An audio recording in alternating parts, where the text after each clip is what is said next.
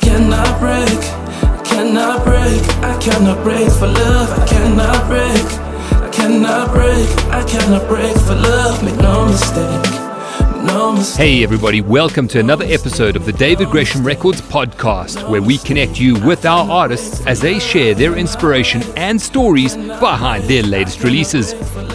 In today's episode, we chat to Apple Goulet as he tells us about his brand new EP, Goulet.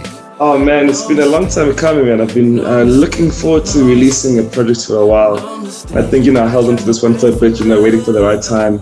And I think it's the right time now, So I'd say it's an exploration of, back to my, original sound, but also, kind of slowly exploring other different sounds. Obviously, people know me like in dance markets and pop market. I think now we're just trying to, mature the songwriting. And then, use it as a bit of a platform and a segue for the next chapter. So, it's going to be a nice, interesting take on new music.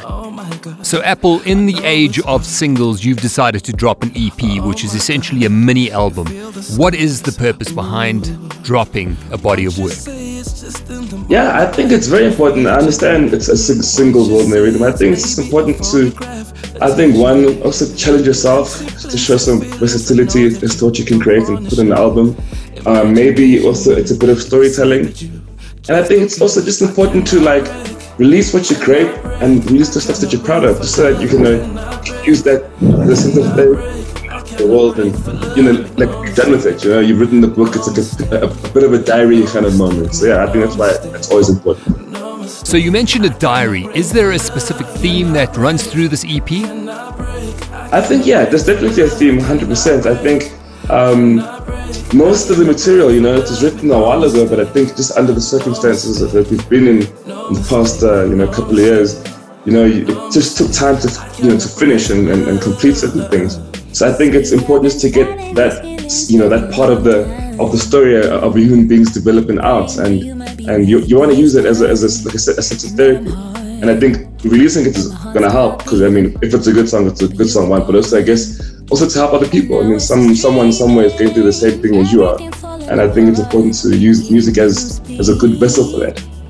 Which is your favorite track off the EP? Oh man, this question always kills me, because you write different songs in different moods.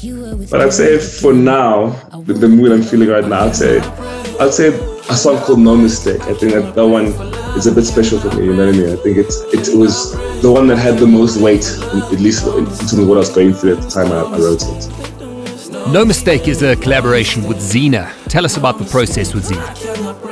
Yeah, man, I think she's awesome. She's talented at writing, very, very good voice, awesome personality. And I think what's so awesome about it was just how organic it was. I actually only met Zena for the first time really at a writing camp that we did earlier in the year, 9th of April.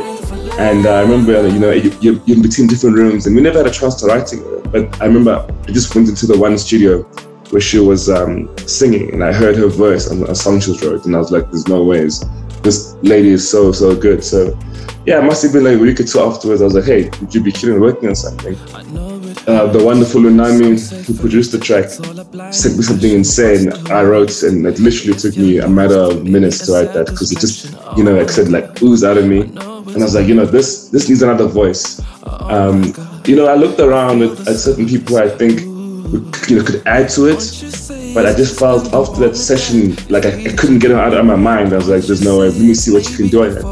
And she was so scared to, play it for me the first time. So she said, I'm going to studio, I'm going to record it, you let me know what you think after the recording. I was like, that's a big risk. You're wasting studio time, yeah.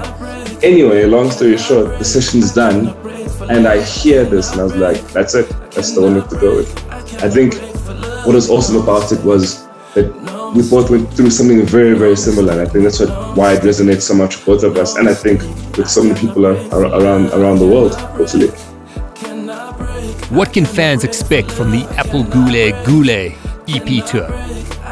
Yeah, I think as much as we all love to just dance and have a good time, I think we should never forget the essence of what the musician is saying. And that could be in the lyrics, could be in the beats, but I think what I want, at least now in this kind of phase of my life, is to listen to what I'm saying, listen to the words, experience them digesting. You might not hear it the first time, maybe, but take your time. You know, it's always important to hear what someone's saying, and not just, you know, like you can hear what someone's saying, but are you actually listening? And I think that's the biggest thing I want everyone to kind of take away from this is listen to the lyrics, listen to the message, listen to how things are delivered, and I think you'll get a better understanding of the music, and also, I guess, of me as well as an artist.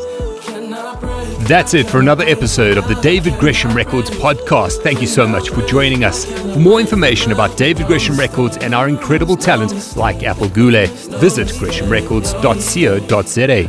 Apple Gule, we will see you on the top of the charts. I cannot break.